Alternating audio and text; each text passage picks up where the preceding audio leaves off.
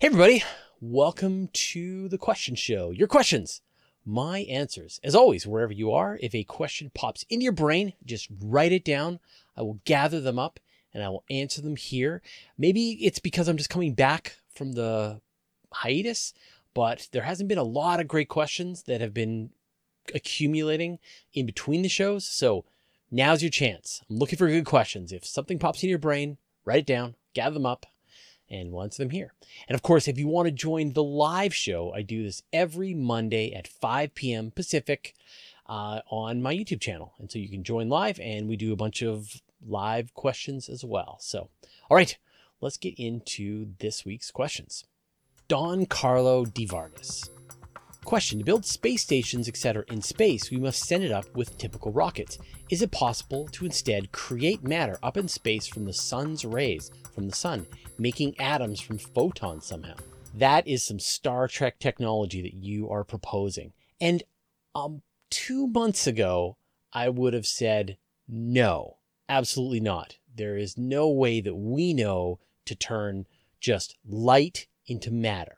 We know of ways that you can turn energy into matter. Like if you take particles, you put them in a particle accelerator, you accelerate them up to enormous velocities, you're essentially dumping energy. You're increasing the kinetic energy of those particles, and you can increase them by so much that when they collide, the energy that's released is in such a compact space that particles dump out, and you get essentially energy getting turned into matter, but a very expensive way. I mean, you've got to spend an enormous amount of energy to accelerate these particles. But just in the last couple of months, researchers announced that they have been able to essentially force light into a very small area and generate particles coming out of it, essentially turning light into particles, creating a replicator. Now, of course, this is like a tiny little proof of concept that it is maybe possible to turn light into particles, and it's going to take a long time before anyone turns this into anything actually functional, like decades, centuries. But you're exactly right that lifting material off Earth to send it up into space to be able to use in space is very expensive. I mean, we're looking at least $3,000 a kilogram to $10,000 a kilogram, maybe even more. If you want to send stuff to the moon, you're looking at millions of dollars a kilogram. It's very expensive. Now, you don't need to turn the sun's light into atoms. You just grab stuff that's already in space. There are asteroids, comets, there's moon rock. There's all kinds of stuff that's already out there in space. And in fact, there's a whole science called in situ resource utilization.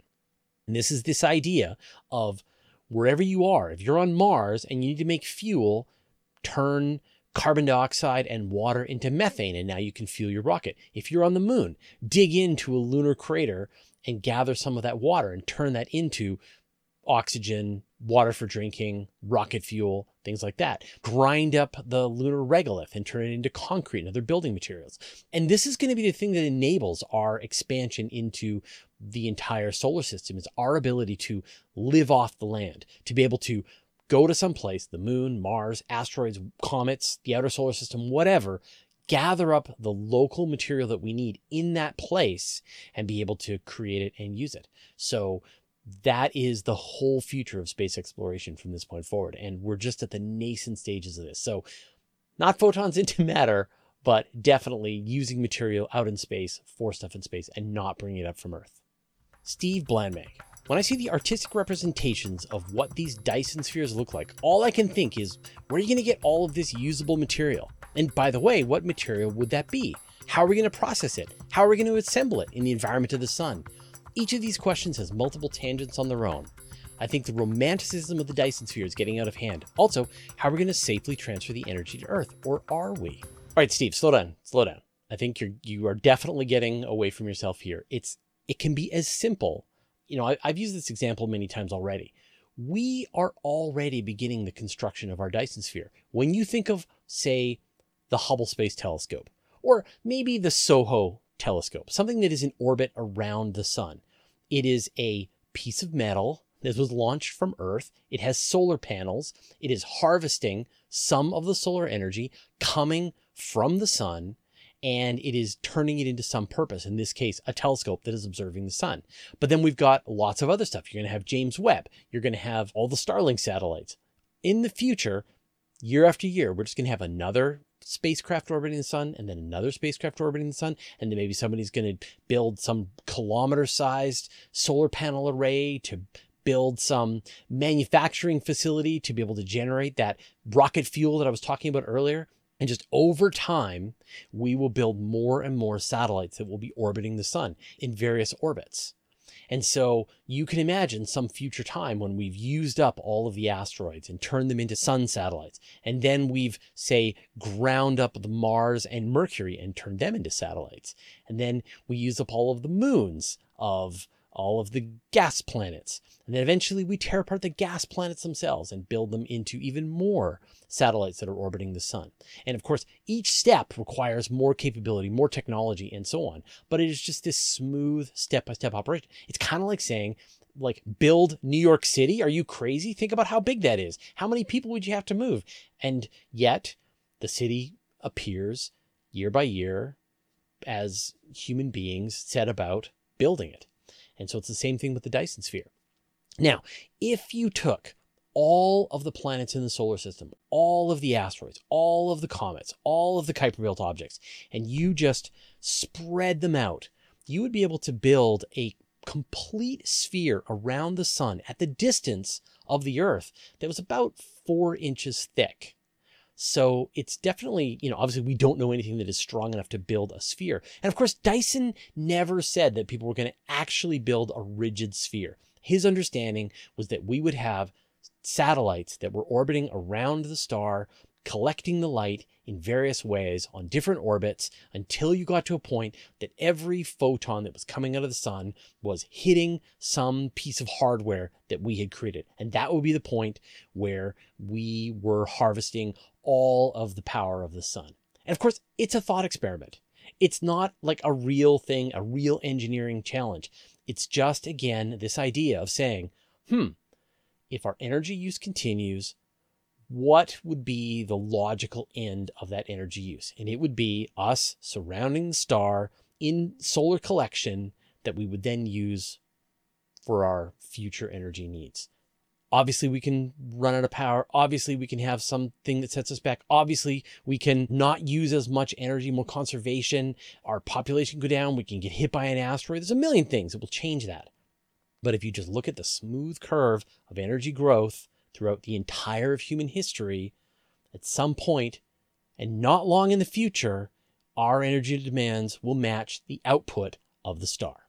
Ken and Lucas, what do you think of AI systems like GPT-3? So as you probably know, my background is in computer science, and so I watch all of the developments in computers and artificial intelligence quite closely. And I'm a gigantic fan of GPT-3. I've got an account with GPT-3. I applied because I wanted to try and see if we could use GPT-3 as a way to summarize journal articles in a way that we could make them more accessible. It didn't work great. Maybe if I spent a lot of time working with it, then we could probably make something that's useful, but I wasn't able to sort of get very far with it. There's a new competitor called A21 Jurassic that I've been playing around with. And then the one that I'm really excited about is this program called DALL-E, which will draw pictures based on what you type in. And so the examples are a chair shaped like an avocado and other things like that. So right now, they're like a dumb parrot. And even GPT-3, you can just tell that it's not very smart. It's kind of impressive in the way that a parrot can be impressive when it is singing a song or repeating what you're saying, but it doesn't really understand what it's doing. And it's the same thing with GPT-3. It's fancy autocorrect. But what I really like is the way you interact with it. Like up until this point, if you want to do computer programming, you have to tell the computer explicitly exactly what you want it to do. And now it feels like we're going into this world where you can describe in rough terms, you can provide prompts, you can script your prompts in different ways to get the program to produce kind of unexpected results. And the thing that I've found it the most useful for is sort of as a partner to help me write, to help get some creative ideas. And so I will say, write the introduction for something that I'm working on, feed it into GPT-3, see what it sends me back as how it would continue my article. And then that may give me some ideas on other stuff to include and expand upon.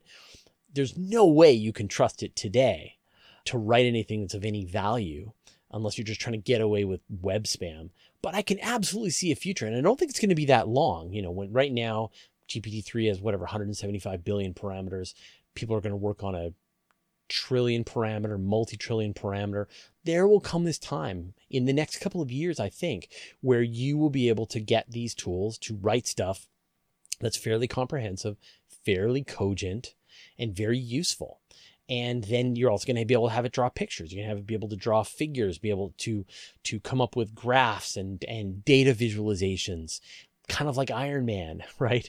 And then eventually start to create, you know, longer, more useful audio, video, text, things like that. So I think what you're seeing is the first step of really an entirely new art form. And of course, the way it always works in the beginning is it sucks, but give it time, especially as technology is increasing at this accelerating rate. And I'm sure within the next 5 years, less, you're going to be depending on these kinds of things all day, every day. Sierra Vortech. I hear a lot about the ISS showing a lot of wear and tear. I would have thought something floating around in nothingness close to it would last forever. Yeah, the evidence seems to be building that the International Space Station is showing its age. It is old. At this point, it's 20 years plus, and some of the modules are older than other modules. And, you know, I understand it feels like the thing is just sitting there out in the middle of space. It's not getting rained on. It's not getting snow on it. It's not in the dirt. But it is experiencing all kinds of environmental issues. Think about it. Every 90 minutes, it goes from sunlight to darkness. And so the temperature is changing by hundreds of degrees. And that's got to have an effect across the entire station with all of the metals contracting and expanding with each cycle that's going on. The thing is a machine, right? All of these pumps and hydraulics and filters and all this stuff happening inside the station. And these things are breaking down all the time. And in fact, the astronauts have to spend more and more time on every one of their missions to keep the various parts of the International Space Station in proper operation. And then you've also got the constant bombardment by micrometeorites. So it is getting rained on, but it's getting rained on by chunks of rock and space debris going tens of thousands of kilometers per hour, wearing it down like sandpaper. And so you can see on some of the solar panels, you can see cracks and chips, and like it's being just pummeled by this stuff. And so really, there is a lifetime that the space station is going to last. And I think part of the whole point of launching the International Space Station is to understand what wears down, what requires more maintenance, what goes first, so that we can build longer lasting existence in space. If we want to build the giant O'Neill cylinder that will have hundreds of thousands of people living in it for decades, it's got to be built to last. And so by running the International Space Station, seeing what breaks, that tells you which parts need to be repaired. But it also just really shows you that living in space is not going to be just this really simple, go to space, you're floating around, you're enjoying your time. You are actually in this very hostile environment inside a completely closed ecosystem, a machine that is keeping you alive. And any part of it could break down, and many of those breakdowns could be life-threatening to the astronauts involved. So there will come a time when the maintenance that's required to keep the space station running is just not worth it, and they will deorbit it. And that will be the right move, because it's too unsafe. It's sort of the same kind of math that they did with the space shuttle, although in the space shuttle, just the actual design of it had some safety issues as well. But this is the future of the space station, and it won't be too long either. We're probably into its last decade at this point. Larry Beckham, you must have seen Foundation now. What do you think? I loved it so far. I've seen 2 episodes of Foundation now. This is the series that's on Apple TV, and they're fantastic. The world building is great. The graphics are great. all of the characters, the technology is great. People always ask me what my favorite science fiction series is, and I would say it's Foundation. And I went back and reread the Foundations, and they don't entirely hold up. But the idea of just this long length of time, this idea of thinking about civilization, a future civilization over a vast period of time, and thinking about the rise and fall of that civilization it just really tickled a part of my brain. And so reading the books, coming back to the books, you could see the limitations of Asimov's thinking and experience back in the 1950s when he was writing these. And so they've captured that quite well. Like, the technology feels like 1950s technology, and yet very, very futuristic. Like, you don't have people beep booping on computers the way they do in, say, Star Trek or things like that, where they're just trying to take our current technology and extend it. Like, they've really kind of reimagined how various technologies work. And I really like it.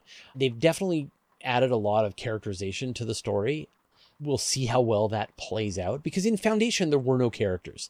There were just set pieces to get across points. The character was Foundation. The character was the timeline of the Empire. And so I don't know whether I would have preferred if they really rigorously stuck to the books and didn't try to add a pile of character to it and just followed the timeline of the books, one episode per book per chapter in Foundation, like when he did them as short stories. And so it'll be interesting. Anyway, I'm rambling. I'm really enjoying it. If you are into sci-fi at all, you should definitely watch it. I hope it all pays off in the end. I'm waiting to be disappointed at some point. More questions in a second, but first I'd like to thank our patrons: Helga Bjorkog, The Giant Nothing, Jordan Young, Viva Tomlin, Bob Harkins, and the rest of our 805 patrons for their generous support. Want our videos early with no ads? Join our community at patreon.com/universe today. Durij Slavic. Hey Fraser, are you a big ripper or a big cruncher? I am neither. All right, so you're talking about the way the universe ends and the multiple ways that things could wrap things up. In the olden days, say back in the 1980s, astronomers weren't sure how the universe was going to end. And so they performed a bunch of really detailed experiments to measure the topology of the universe. They're trying to figure out whether or not the universe was going to continue expanding forever, or whether the universe was going to continue expanding, but it would essentially come to a stop at an infinite amount of time. Or it would expand for a while, and then it would reach its limit, and then the mutual gravity of everything in the universe would pull it back together, and it would turn into a big crunch.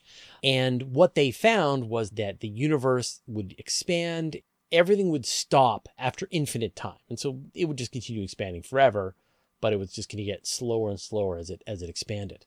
But then in the late 1990s, astronomers discovered this concept of dark energy.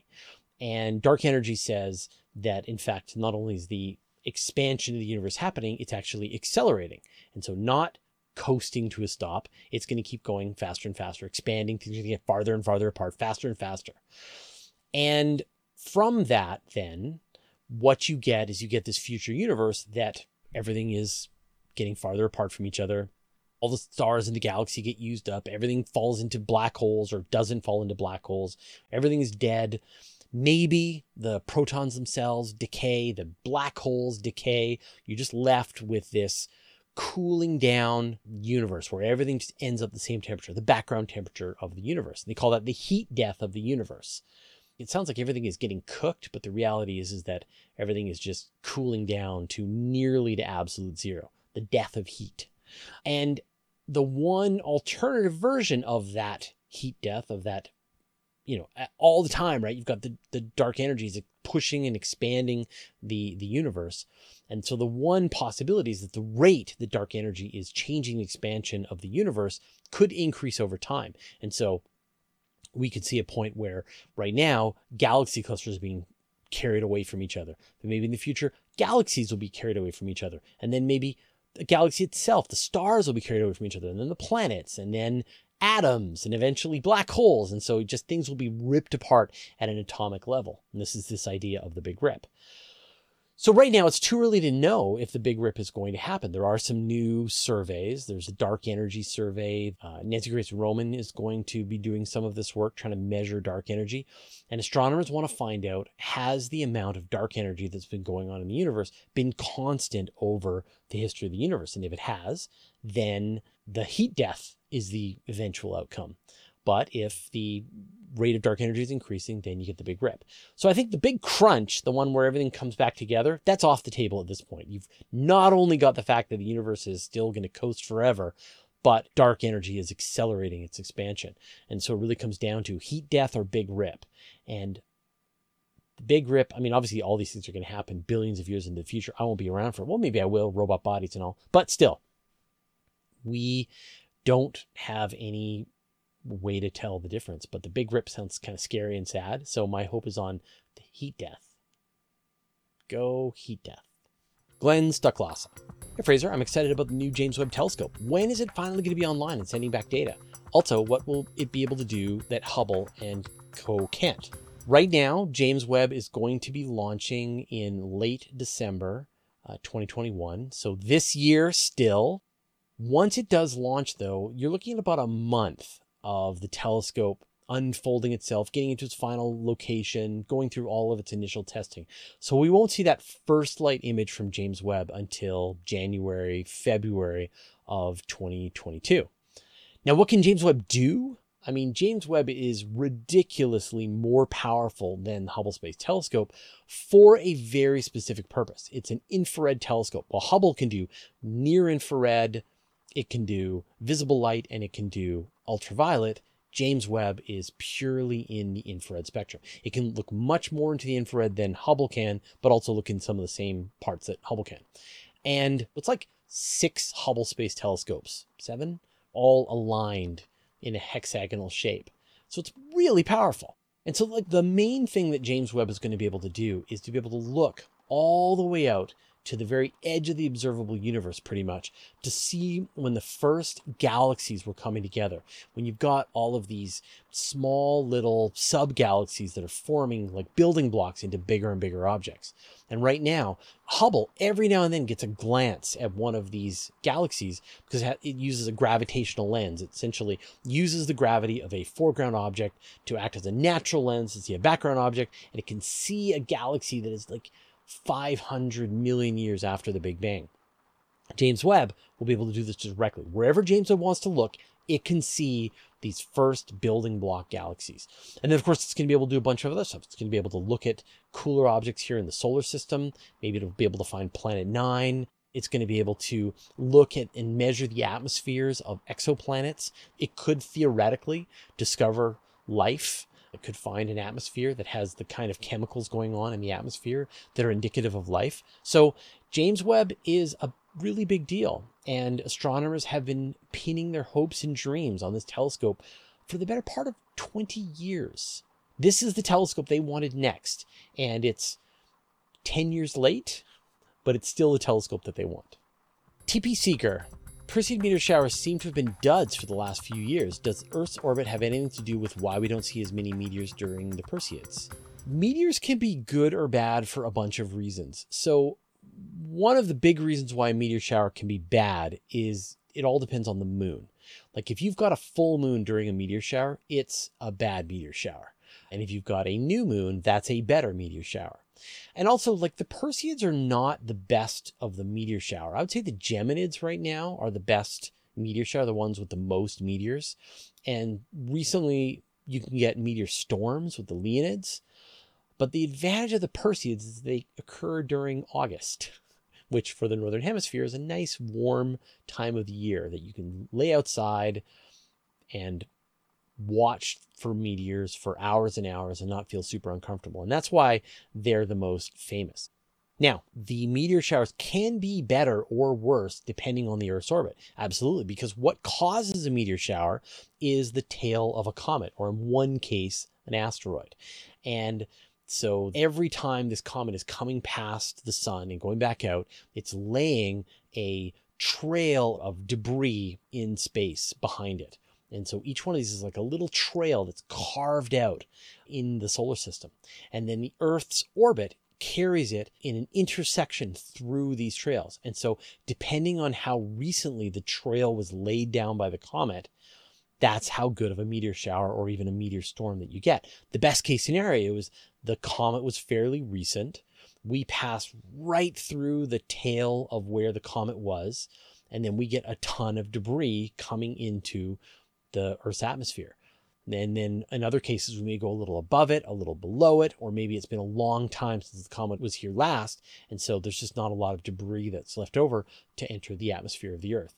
And so this is why astronomers can actually make predictions about how good they think meteor showers are going to be. They know where the comets were. They know where the Earth's orbit is in relation to these comets, and they know where we're going to be going through these comet tails and whether we're going to have a good one or a bad one. So definitely pay attention when the astronomers tell you, okay, this is going to be a really good Leonids or a really good Geminids, because the positions are really well lined up. And sometimes they just mess it up. Like sometimes they think it's going to be good and then it just doesn't end up being good. And sometimes it's a surprise. So meteor showers can wax and wane depending on all of those conditions. Perrine. Hi Fraser, isn't it risky to look at the sun even with a solar telescope? Shouldn't we project the image elsewhere first? For starters, yes. Never, ever, ever, ever look at the sun with a telescope, like with your own eyes. You will destroy them instantly. You can light paper on fire when you project an image of the sun through a telescope. Very bad idea. Never do it. No, no, no. But there are telescopes that are operated by NASA, and there's the Daniel K. Inouye Solar Telescope on Haleakala that is focusing on the sun. And of course, it seems really dangerous when you've got a 4-meter telescope looking at the sun. Of course, managing all of this is incredibly complicated. So what they do is they block a tremendous amount of the light that's coming from the sun, like 99.99% of that light. And then the light that they're left with, they split it a bunch of times and then they magnify that. And that's how they're able to take a look at the images on the sun. But your first step is you've got to block that light at the source. And so if you've got a telescope and you want to look at the sun, what you do is you put a solar filter and you put it on the front of your telescope. So before the light from the sun gets into your telescope, you have already knocked it down a significant amount. So you're left with a very, very dim object. And then that can be magnified inside your telescope to be able to see the features on the sun. And it wouldn't be possible if you didn't do that. And so with, say, the more powerful telescopes out there, a lot of their issue is the heat management. The thing is facing at the sun, it's gathering an enormous amount of heat, and they have to be able to mitigate all of that heat within the observatory and get it pumped out. So that's a lot of the big challenge, is that your telescope doesn't overheat because you're looking at the sun. But they've been able to figure out how to do this scientifically, engineering feat, and so we can get these incredible images of the sun without destroying the telescope itself. Matter Hat, why is it harder to go down the gravity well to the sun? So right now, the Earth is in orbit around the sun, and we're going 30 kilometers per second. And so if you just aim your spacecraft at the sun and you fire your rocket, you're just going to end up in a different orbit around the sun. The only way to actually fall into the sun is to cancel out that 30 kilometers per second of velocity that the Earth has in going around. And so if the first thing you have to do is you have to launch a rocket from the surface of the Earth. So you've got to go like 11 kilometers per second to go into Earth orbit. So you've used up a ton of your propellant to be able to just get into Earth orbit. And then you've got to fire your rocket and get another 30 kilometers per second of velocity change to be able to cancel that. And if you could, then you would just fall directly down into the sun. But if you don't, then you're going to be in orbit around the sun, just in a different orbit than the Earth's orbit. And so that's why it's actually really hard. And so in order to get down to Mercury, spacecraft have to do slingshots. They use these gravitational slingshots around Venus, around Earth, even around Mercury, each time essentially speeding up the planet. It's like the opposite of the gravitational slingshots that they do when they're trying to go out into the outer solar system, where they slow down Jupiter a tiny amount and get a big speed boost. When you fall in, it's backwards. You are speeding up Earth a tiny little bit, or speeding up Venus a tiny little bit, and you are slowing down your velocity and putting yourself into a better orbit to get closer and closer. And after multiple of these flybys, you can make it down to, say, the orbit of Mercury.